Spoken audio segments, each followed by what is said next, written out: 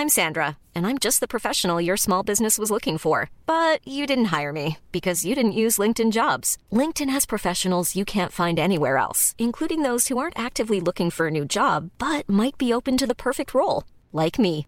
In a given month, over 70% of LinkedIn users don't visit other leading job sites. So if you're not looking on LinkedIn, you'll miss out on great candidates like Sandra. Start hiring professionals like a professional. Post your free job on linkedin.com/people today.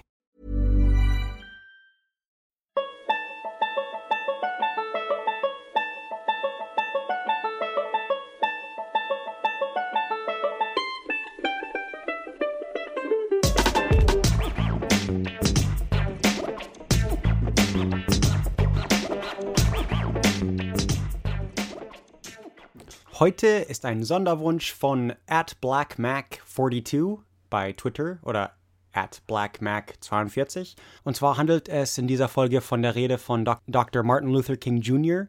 in der Civil Rights Movement, also der Bürgerrechtsbewegung für die gleiche Rechte für Schwarze. Die Rede wird oft einfach die I Have a Dream Speech genannt und die ganze Geschichte von Schwarzen in der USA ist natürlich sehr interessant. Ich werde noch viele Beispiele von ihrer Geschichte geben, von vielen Sichtwinkeln und verschiedenen Zeiten, aber die größte Auswirkung dieser Bewegung war eine Versammlung in Washington, D.C. Symbolisch gesehen war es eines der wichtigsten Ereignisse in der Geschichte der Vereinigten Staaten. Punkt. Schlechthin. 1963 war das Jahr der Hoffnung. Die Zukunft sah versprechend aus und tatsächlich ist die USA seitdem nicht mehr das Gleiche. Amerika hat natürlich immer noch Probleme mit zum Beispiel Polizeigewalt gegen Schwarze und sie werden immer noch in der Arbeitsstelle und so weiter diskriminiert. Aber nicht mehr so wie früher. In den 60er war es nicht mehr so schlimm als in den 50er und in den 1950er war es um Meilen besser als in den 1850er. Und doch, vieles, was Dr. Martin Luther King Jr. in seiner Rede sagte, passt heute noch zu der USA. Und doch glaube ich, dass Martin Luther King wäre im Großen und Ganzen zufrieden in der Richtung, in die wir heute gehen. Von Trump natürlich abgesehen. The March on Washington for Jobs and Freedom, also den Marsch an Washington für Arbeit und Freiheit, war eines der größten Ereignisse der Bürgerrechtsbewegung. 250.000 Leute versammelten sich vor dem Lincoln Memorial in Washington, D.C. Und außer die Rede von Lincoln selbst, der die Sklaven 100 Jahre davor befreite, ist eben die berühmteste Rede von Martin Luther King Jr. Und so habe ich die Rede, wie gesagt als Wunsch von einem Zuhörer, habe ich die Rede von Martin Luther King Jr. übersetzt. Also bitteschön, enjoy. Ich bin froh, mich heute euch anzuschließen. In was als die größte Demonstration für Frieden in der Geschichte unserer Nation untergehen wird. Vor 100 Jahren, Nebenpunkt, er sagte 50 years ago im Stil von Abraham Lincoln. Vor 100 Jahren unterschrieb ein berühmter Amerikaner, Abraham Lincoln, meine lieben Zuhörer, in dessen symbolischen Schatten wir heute stehen, die Freiheitsproklamation. Dieser bedeutungsvolle Erlass kam als heller Leitstern der Hoffnung zu Millionen von Negro-Sklaven, die in den Flammen der verdürrenden Ungerechtigkeit verbrannt wurden. Er kam als ein freudiger Tagesanbruch am Ende der langen Nacht ihrer Gefangenschaft. Aber 100 Jahre später ist der Negro immer noch nicht frei. 100 Jahre später ist das Leben des Negros leider immer noch von den Fesseln der Rassentrennung und den Ketten der Diskriminierung gelähmt. 100 Jahre später lebt der Negro immer noch auf einer einsamen Insel der Armut in der Mitte eines weiten Ozeans der materiellen Wohlstands. 100 Jahre später vegetiert der Negro immer noch an den Rändern der amerikanischen Gesellschaft dahin und befindet sich im Exil in seinem eigenen Land. Wir sind daher heute hierher gekommen, um diesen beschämenden Zustand zu dramatisieren. In einem Sinn sind wir zur Hauptstadt unserer Nation gekommen, um einen Scheck einzulösen. Als die Architekten unserer Republik die grandiosen Worte der Verfassung und der Unabhängigkeitserklärung schrieben, unterzeichneten sie einen Schuldschein, dessen Erbe jeder Amerikaner sein sollte. Dieser Schuldschein war ein Versprechen, das allen Menschen, ja, schwarzen Menschen wie auch weißen Menschen, die unveräußerlichen Rechte von Leben, Freiheit und dem Streben nach Glückseligkeit garantiert werden. Es ist heute offensichtlich, dass Amerika diesen Schuldschein nicht erfüllt hat, und zwar in Hinsicht auf seine farbigen Bürger. Anstatt diese heilige Verpflichtung zu honorieren, hat Amerika den Negroes einen ungedeckten Scheck gegeben, einen Scheck, der mit dem Stempel ungenügende Deckung zurückgekommen ist. Wir weigern uns aber zu glauben, dass die Bank der Gerechtigkeit bankrott ist. Wir weigern uns zu glauben, dass eine ungenügende Deckung in den großen Tresorräumen der Gerechtigkeit dieser Nation gibt. Wir sind daher gekommen, um diesen Scheck einzulösen. Einen Scheck, der uns auf Verlangen der Reichtümer, der Freiheit und die Sicherheit auf Gerechtigkeit gewähren wird. Wir sind auf diesem heiligen Ort gekommen, um Amerika an die starken Eile der Gegenwart zu erinnern. Dies ist keine Zeit, sich den Luxus der Abkühlung zu gestatten oder das Beruhigungsmittel der Allmählichkeit einzunehmen. Jetzt ist die Zeit, die Versprechen der Demokratie zu verwirklichen. Jetzt ist die Zeit, sich aus dem dunklen und verwüstetes Tal der Rassentrennung zum sonnenbestrahlten Pfad der Rassengerechtigkeit zu erheben. Es ist jetzt die Zeit, unsere Nation von den Treibsenden der rassistischen Ungerechtigkeit zum festen Felsen der Bruderschaft zu erhöhen. Es ist jetzt die Zeit, die Gerechtigkeit zu einer Realität für alle Kinder Gottes zu machen. Es wäre tödlich für unsere Nation, die Dringlichkeit des Monats zu übersehen. Der heiße Sommer der berechtigten Unzufriedenheit der Negroes wird nicht vorbeiziehen, bis es einen belebenden Herbst der Freiheit und Gleichheit gibt. 1963 ist kein Ende, sondern ein Anfang. Diejenigen, die hoffen, dass der Negro nur Dampf ablassen muss und jetzt zufrieden sein muss, werden ein böses Erwachen haben, sollte die Nation zu seinen alten Methoden zurückkehren. Es wird weder Ruhe noch Frieden in Amerika geben, bis dem Negro seine Bürgerrechte gegeben werden. Die Wirbelstürme der Revolte werden weiterhin das Fundament unserer Nation schütteln, bis der helle Tag der Gerechtigkeit erscheint.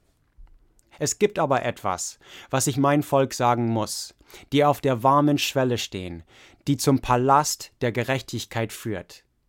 Bei dem Prozess, den gerechten Platz zu erreichen, dürfen wir nicht ungerechter Taten schuldig werden. Versuchen wir nicht, unseren Durst nach Freiheit zufriedenzustellen, indem wir vom Becher der Bitterkeit und des Hasses trinken. Wir müssen unseren Kampf immer auf der hohen Ebene der Würde und Disziplin führen. Wir dürfen nicht erlauben, dass unser kreativer Protest in physische Gewalt degeneriert. Wir müssen uns immer wieder zu den majestätischen Höhen erheben und physische Gewalt mit der Macht der Seele konfrontieren. Er sagt Soul Force. Yeah. Die wunderbare neue Kampfbereitschaft, welche die Gemeinschaft der Negroes umgibt, darf nicht zum Misstrauen von allen weißen Menschen führen. Viele unserer weiße Brüder, wie es sich durch ihre Anwesenheit hier zeigt, haben erkannt, dass ihr Schicksal mit unserem Schicksal verbunden ist. Sie haben auch erkannt, dass ihre Freiheit unentwirrbar mit unserer Freiheit verbunden ist.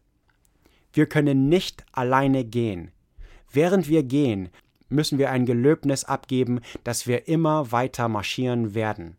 Wir können nicht umkehren. Es gibt diejenigen, die die Anhänger des Bürgerrechts fragen: Wann werdet ihr zufrieden sein?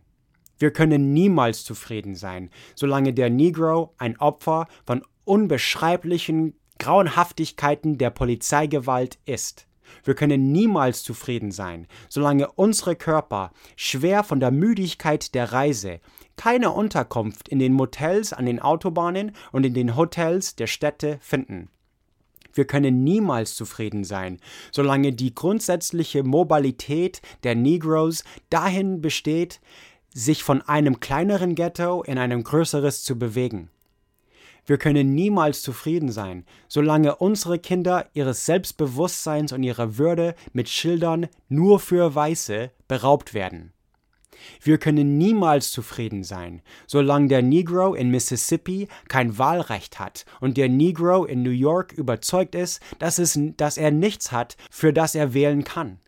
Nein, wir sind nicht zufrieden und wir werden nicht zufrieden sein, bis die Gerechtigkeit wie ein Gewässer und Rechtschaffenheit wie ein mächtiger Strom herunterquellen. Ich bin mir dessen nicht unbewusst, dass einige von Ihnen hierher aus großen, problematischen und widerwärtigen Situationen gekommen sind. Einige von Ihnen kommen gerade aus engen Gefängniszellen. Einige von Ihnen kommen aus Gegenden, wo ihre Suche nach Freiheit sie von den Stürmen der Verfolgung misshandelt und von den Winden der Polizeigewalt zum Schwanken gebracht hat. Sie waren die Veteranen von schöpferischen, kreativen Leiden. Arbeitet weiter mit dem Glauben, dass unverdientes Leiden erlösend ist. Geht zurück nach Mississippi. Geht zurück nach Alabama. Geht zurück nach South Carolina. Geht zurück nach Georgia. Geht zurück nach Louisiana. Geht zurück zu den Slums und den Ghettos unserer nördlichen Staaten und wisst, dass die Situation irgendwie geändert werden kann und wird. Wir werden nicht im Tal der Verzweiflung schweigen. Ich sage Ihnen, meine Freunde, trotz der Schwierigkeiten von heute und morgen entgegensehen, habe ich immer noch einen Traum. Es ist ein Traum, der seine Wurzel tief im amerikanischen Traum hat. Ich habe einen Traum, dass sich diese Nation eines Tages sich erheben wird und der wahren Bedeutung eines Glaubensbekenntnisses. Wir halten alle diese Wahrheiten als offensichtlich, dass alle Menschen gleich geschaffen sind, gerecht wird. Ich habe einen Traum, dass eines Tages die Söhne von früheren Sklaven und die Söhne von früheren Sklavenbesitzern auf den roten Hügel von Georgia sich am Tisch der Bruderschaft gemeinsam niedersetzen können. Ich habe einen Traum, dass eines Tages selbst der Staat Mississippi, ein Staat, der mit der Hitze der Ungerechtigkeit und der Hitze der Unterdrückung schmort, zu einer Oase der Freiheit und Gerechtigkeit transformiert wird. Ich habe einen Traum, dass meine 4 kleinen Kinder eines Tages in einer Nation leben werden, in der sie nicht wegen der Farbe ihrer Haut, sondern nach dem Wesen ihren Charakters beurteilt werden. I have a dream today. Ich habe einen Traum, dass eines Tages unten in Alabama mit den brutalen Rassisten, mit dem Gouverneur, von dessen Lippen Worte der Einsprüche und Annullierungen tropfen, dass eines Tages wirklich in Alabama kleine schwarze Jungen und Mädchen mit kleinen weißen Jungen und weiße Mädchen als Schwestern und Brüder Händen halten können. I have a dream today. Ich habe einen Traum, dass eines Tages jedes Tal erhöht und jeder Hügel und Berg erniedrigt werden. Die unebenen Plätze werden flach und die gewundenen Plätze gerade, und die Herrlichkeit des Herrn soll offenbar werden, und alles Fleisch miteinander wird es sehen. Dies ist unsere Hoffnung, dies ist der Glaube, mit dem ich in den Süden zurückkehren werde. Mit diesem Glauben werden wir den Berg der Verzweiflung, einen Stein der Hoffnung behauen. Mit diesem Glauben werden wir den Missklang unserer Nation wieder in die Symphonie der Bruderschaft bringen. Mit diesem Glauben werden wir gemeinsam arbeiten können, gemeinsam beten können, gemeinsam kämpfen können, gemeinsam in das Gefängnis gehen können und gemeinsam einen Stand für Freiheit mit dem Wissen zu machen, dass wir eines Tages frei sein werden. Und dies wird der Tag sein. Dies wird der Tag sein, wenn alle Kinder Gottes mit neuer Bedeutung singen können: Mein Land, es ist von dir, süßes Land der Freiheit, über das ich singe, Land, Land von meinem Vater Stab, Land des Pilgers Stolz. Von jedem Berghang lass die Glocken der Freiheit läuten. My country, 'tis of thee. Wenn Amerika eine großartige Nation sein soll, dann muss dies wahr werden. Lass daher die Glocken der Freiheit von den wunderbaren Hügeln von New Hampshire läuten. Lass die Glocken der Freiheit von den mächtigen Bergen New Yorks läuten. Lass die Glocken der Freiheit von der Höhen der Alleghenies in Pennsylvania läuten. Lass die Glocken von den schneebedeckten Gipfeln der Rockies in Colorado läuten. Lass die Glocken von den gekurvten Abhängen von Kalifornien läuten. Aber nicht nur das. Lass die Glocken der Freiheit von Lookout Mountain in Tennessee läuten. Lass die Glocken der Freiheit von dem Hügel und Maulwurfshügel in Mississippi läuten. Von jedem Berghang lass die Glocken der Freiheit läuten. Wenn dies geschieht und wenn wir erlauben, dass die Glocken der Freiheit läuten und wenn wir sie von jedem Dorf und jedem Weiher, von jedem Staat und jeder Stadt läuten lassen, werden wir diesen Tag schneller erleben, wenn alle Kinder Gottes, schwarzer Mann und weißer Mann, Juden und Heiden, Protestanten und Katholiken, Hände halten können und die Worte des alten Negro Spirituals: endlich frei, danke Gott Allmächtiger, endlich frei. Free at last, thank God Almighty, we are free at last.